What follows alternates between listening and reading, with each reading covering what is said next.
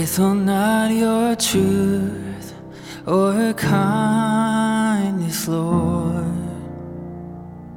Withhold not your truth or kindness, Lord.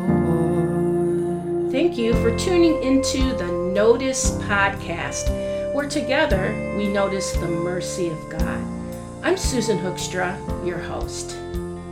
Today on The Notice, do you or a loved one struggle with your mental health?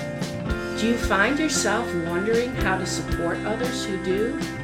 Listen in as I talk with mental wellness advocate Amy Zabel. Join us as she shares her personal struggle, how easy it can be to be misunderstood, and how to take notice of God's presence on the path to mental wellness.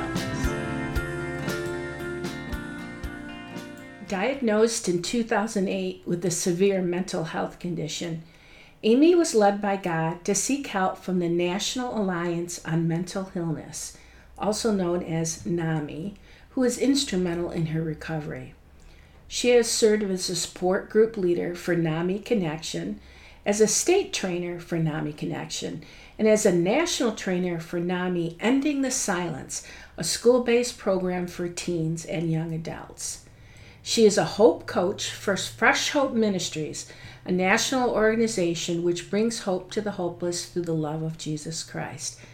Her heart is to educate those who need understanding of the language and stigma surrounding mental health conditions. She is in the process of becoming a facilitator for local churches for this ministry. And if that's not enough, Amy has been a public school educator for 35 years. So Amy, welcome to The Notice. I'm so glad to be here, Susan. I'm super excited about this opportunity. And I just want to share my heart with people that may be struggling.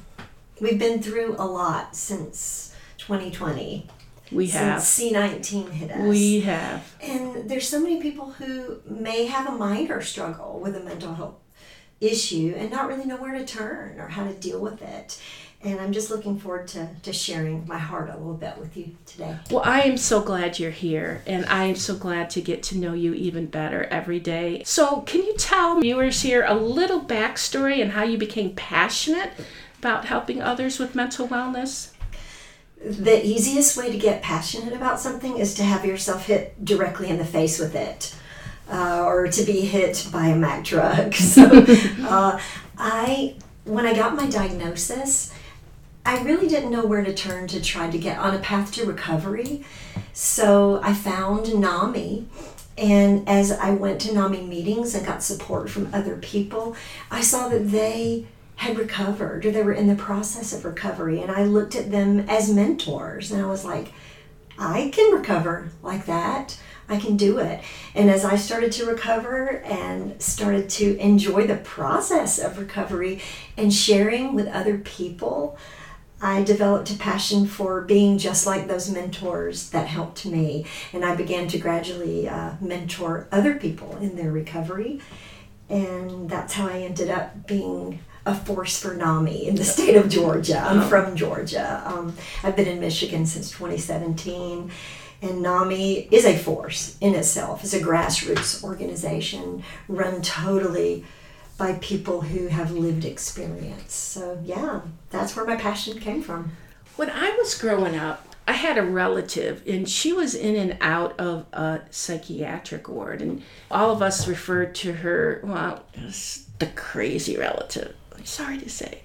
And frankly, we basically stayed away from her. So why do you think that there is such a stigma regarding mental illness? Wow. I had that crazy relative. She came over to visit us when I was younger. She exhibited strange symptoms. I didn't understand. We tried to stay away from her, but little did I know that was passing down to me as I got older. So stigma is alive and well. People will say, oh no, we're more educated on mental health now. There's not as much stigma out there, but I'm here to tell you today on The Notice that we need to notice how we're going to take care of this stigma. The first reason is really a basic reason that a lot of people don't get until someone says it to them. we fear what we don't understand. Mm-hmm. Anything that we're unsure about, we stay away from. And I think that in the category of mental health conditions, there's an element of fear that surrounds that. That stigma comes from movies like One Flew Over the Cuckoo's Nest many years ago. It comes from social media, when people go on there when they're having an episode and don't realize it, or many other personal experiences that you may have had in life. So definitely it comes from fear. The other thing it comes from is the fact that there's so much information out there now. People think that they can listen to a podcast or... It's funny that you mentioned that, because it says in a NAMI report that approximately 1 in 5 adults in the U.S. experience mental illness in a given year.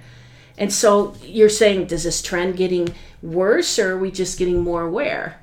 As I said, stigma is alive and well. And from the work that I've done with NAMI, I can say that is getting worse, but we are getting more aware as well. I've seen it go from 1 in 6 adults to 1 in 5. I've seen it go from 1 in 5 young adults to 1 in 4.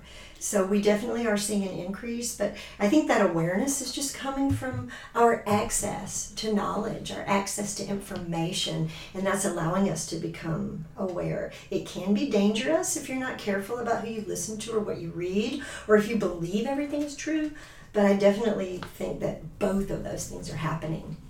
And our culture says that because we can have all this information, we really get it. And, I love it, that we feel like we can diagnose mental disorders now, right? Anything from ADD, OCD, bipolar, narcissism. And when I work with clients, I encourage them to say they show signs of when labeling others. But what other ways could we be more sensitive? I love that when you say show signs of. Labeling is tricky, and people like to label others. It makes them feel comfortable and secure. But sensitivity is super important. One of the ways that we can be sensitive, I learned in a NAMI workshop one time, is that language matters. Our language is super important. People go around saying, he committed suicide, she committed suicide, and you don't really realize what that does to the families and people that are affected by that. Committing a crime, suicide is not a crime. Mm-hmm. It's just a result of a manifestation of symptoms from a serious disorder. So we really should change that language to say, he died by suicide. She completed suicide. Mm-hmm. That type of language is much less stigmatizing, and it's a more gentle way. Another way to change your language to be more sensitive can be using the word mental health condition versus mental illness. Mental illness is a term that is stigmatizing, and we need to start changing that. It is a health condition, just like high blood pressure, diabetes, all of these conditions that we have. Mental health is the same as physical health. You can't have mental health without physical health. You can't have physical health without mental health. They go together. So definitely sensitivity comes with language. And also the last thing I'd say about sensitivity would be more like Christ. If there's a loved one that you're dealing with or a friend, don't try to fix them. Don't try to tell them what you read on a website. Just sit with them. Like in the book of Job. He went through that unimaginable suffering, and his friend sat with him for 7 days mm-hmm. and said nothing. Sometimes mm-hmm. just the presence of a human being mm-hmm. can mean more than anything Absolutely. Else. Holding hands, crying, hugging, saying, how do you feel? Mm-hmm. How can I help? Mm-hmm. What can I do? Instead of trying to take all of your knowledge to fix them. Now, I know there's going to be some naysayers out there who will say, does this mean I have to walk around eggshells all the time? I don't even know if somebody I meet's going to have a mental illness or issue. And even me, I'm struggling with the words, right? So what does that mean? I think you're talking more about a spirit, isn't it? Yes, definitely. The Spirit of Christ. You mentioned earlier that God is important in our healing process. I could not be where I am today without that Spirit. Take that Spirit with you as you're going to someone you love or care about.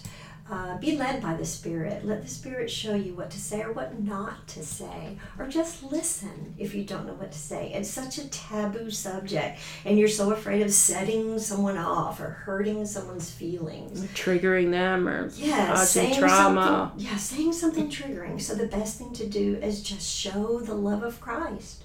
Scripture tells us in Philippians 4:6-7, do not be anxious about anything, but in every situation, by prayer and petition, with thanksgiving, present your request to God. And the peace of God, which transcends all understanding, will guard your hearts and minds in Christ Jesus. Now, I absolutely love this verse. Of course, we're complex beings, right? We have physical needs, emotional, social, intellectual, and spiritual needs. How does this all work in? Because when you think of somebody who has a physical illness, let's say they have cancer, you say, I'm sorry, or you can be more receptive. But when somebody has, something in this area, we have a tendency to throw scripture at them, don't we? And just say, just don't be anxious. Definitely. And when I was mentioning earlier about trying to fix people, that does include scripture. When people are sick, you have to remember that sensitivity, we talked about the word earlier, sensitivity is important. People take medication for a mental health condition just like they take it for diabetes or high blood pressure or chemo for cancer. But one of the reasons why I love Fresh Hope Ministries is because their mission is to get that sensitivity within the church. And I had a lot of church hurt with that when I was going through things. People ignored me, but maybe it was because they were afraid. I got a diagnosis, I blamed them, but it really wasn't their fault. So I think that we just need to remember that it's a physical, biochemical illness. Yes, we can pray to God for peace. The Holy Spirit can bring us peace. But we have to remember that we're in this encasement of flesh and blood. And our brain is an extremely complex organ. And if we go with that in mind, remember that Scripture is comforting and the Holy Spirit is comforting. But sometimes we need the wisdom of doctors and medication. God made those things to help us get to where we are. But please use Scripture for comfort. I'm not saying don't. Right. But just understand that it is a health condition. Well, it's interesting because on this podcast, we try to talk about our need to be noticed. When we have a loved one, for instance, that is diagnosed with a mental illness, how can we take notice? I kind of alluded to this earlier. Look for symptoms, look for signs. If you see signs, you try to mention them to your loved one, they're most likely going to not accept you. They're going to be upset. If you see signs, I would recommend talking to your own doctor and having them give you some suggestions for how to handle the situation. But once they're diagnosed, once you get past the diagnosis, be like Job's friends. Don't assume that you know everything about the illness just because you read a few website articles or blogs. Exactly. Don't assume that you know. Sit with the person and listen to their lived experience. What are you going through? What is this like for you? How can I love you more? How can I help you? Let's walk through this together. Let's walk into this together. My family didn't learn that overnight. Sure. It took time. It took prayer. It took education. It took so many hours of just talking, communicating, learning to understand each other. We just had a relative close to us that was diagnosed, and we're going through that now. We're trying to show love as this person tries to accept this illness that they've been diagnosed with. Right. In what ways have you seen God take notice of you when others didn't? Because let's face it, if we're not getting the support and comfort we need from church family, from friends, we got to land back on God? Oh, I love this question. God will never leave us or forsake us. I've been through some serious mental health crises. And all I could ever think to do, Susan, was to say, help me, Jesus. Just 3 simple words. Help me, Jesus. Help me, Jesus. He never failed to show me that he was there. I knew he was noticing me because I could feel it. Whether I was in the midst of a serious crisis in an inpatient hospital, it might be through the words or actions of someone else that was in there. It might be through a song that was played as I was walking by the common area. It might have been through a whisper of the Holy Spirit. And this is part of my testimony, which I can share at a later time, but I looked in the mirror once and saw Jesus noticing me. I had that same experience. Yes. And folks, that's kind of a heartbeat for this podcast, because this is what Amy's describing is exactly what we're trying to do here. We're trying to have people understand that no matter what you're going through, God is present. Amen. He's present and he's available. And he sees us. He really sees us. Because we have these physical, emotional, social, intellectual, and spiritual parts to us. And he sees it all. He sees it all. So I understand that you're going to be a presenter at our upcoming retreat. I'm so excited. Commercial time. I'm so excited. One of the things that we wanted to capture in this retreat is to talk about some of these things that are hard for the church community. And we're talking about hormones, for instance, at the retreat. Yeah. And we're talking about hormones, but now we're also going to talk about mental wellness. So I love that you call it mental wellness. Tell me why you say it in that way. I love to tell people this. I stole it from somebody. I don't know where I stole it from. I don't remember. But if you take the word illness, it starts with an I. You're alone. You're afraid. You're scared. You're lost. Without Jesus, you're definitely lost. If you replace the I with we, you get wellness. And it takes a village. Yes, that's a cheesy phrase that everyone uses, but it's true. We have to love people. We have to love these people who are stigmatized and marginalized. And it's good to listen to someone that has lived experience because they know, they've been there. But still, we have to work together as the body of Christ. We have to work together as friends and families and loved ones. We have to do this so that illness becomes wellness and stigma becomes acceptance. Oh, I love that. I love that. And so at this retreat, you're going to talk a little bit about some of these things and a little bit more about your story. Tell us a little bit about what attendees can help to encounter during your breakout. The first thing that you're going to encounter is a beautiful property. I live down the road from Susan, and I don't think that's an accident. Nope. We're going to be talking about seasons, and it's just going to be such a beautiful time for all of us to think about the seasons of our lives. And I'm going to be sharing with attendees my seasons through my struggles with mental health and my journey of recovery and what people can do. I'm going to give them tools. I'm going to show them how God gave me tools, and they'll be able to develop their own tools that are sensitive to the people in their lives, or maybe they're a person who has an illness. I'll be here as a hope coach from Fresh Hope Ministries. We'll be talking more about Fresh Hope. I'm going to share more information about NAMI, the National Alliance on Mental Illness. I'm going to give you lots of things besides just resources, physical resources. I'm going to give you spiritual tools that you can use to carry you through the different seasons of your mental wellness. And I'm so excited to have you here with us, because one of the things that we really want to do during this retreat, as much as we can, is to provide a place of safe community where we can be the we. We don't have to be the I. We can be the we, where we can talk to each other, where we can have honest conversation and dialogue with each other, where we can partner and say, me too, I've been through that, and not feel alone.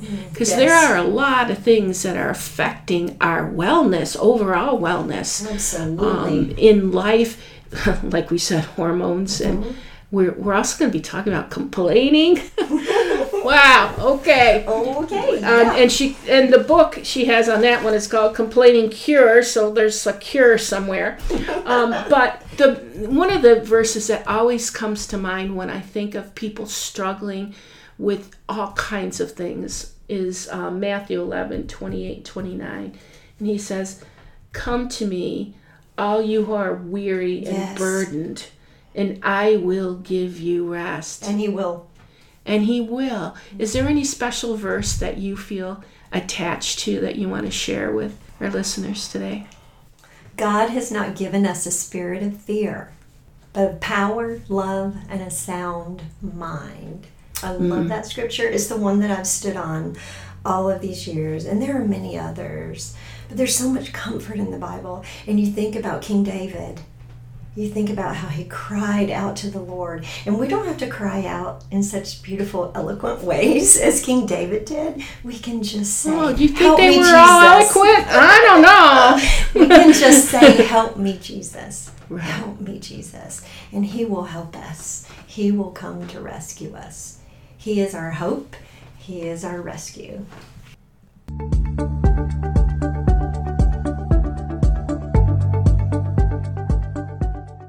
This conversation with Amy reminded me of a video I saw. The setting was a coffee shop. As individuals rushed in and out to get their coffee, each of them had a Post-it note on them which described what they were really going through.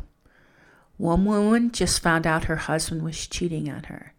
Another received a painful diagnosis, and another woman lost her job. What a great reminder that we just don't know what others are going through. And I loved how Amy really talked about one of the best things we can do is to be present with others. Friends, I think this means we don't always have to problem solve, give advice, or even be a cheerleader. It's not about our performance, but rather our presence. I love what Paul says in Romans 12:16-21. Rejoice with those who rejoice, and weep with those who weep. Be sensitive to each other's needs. Don't think yourselves better than others, but make humble people your friends. So as we think of anyone struggling with their mental health, perhaps the best gift we can give them is to approach the situation with humility, recognizing that we just don't know it all.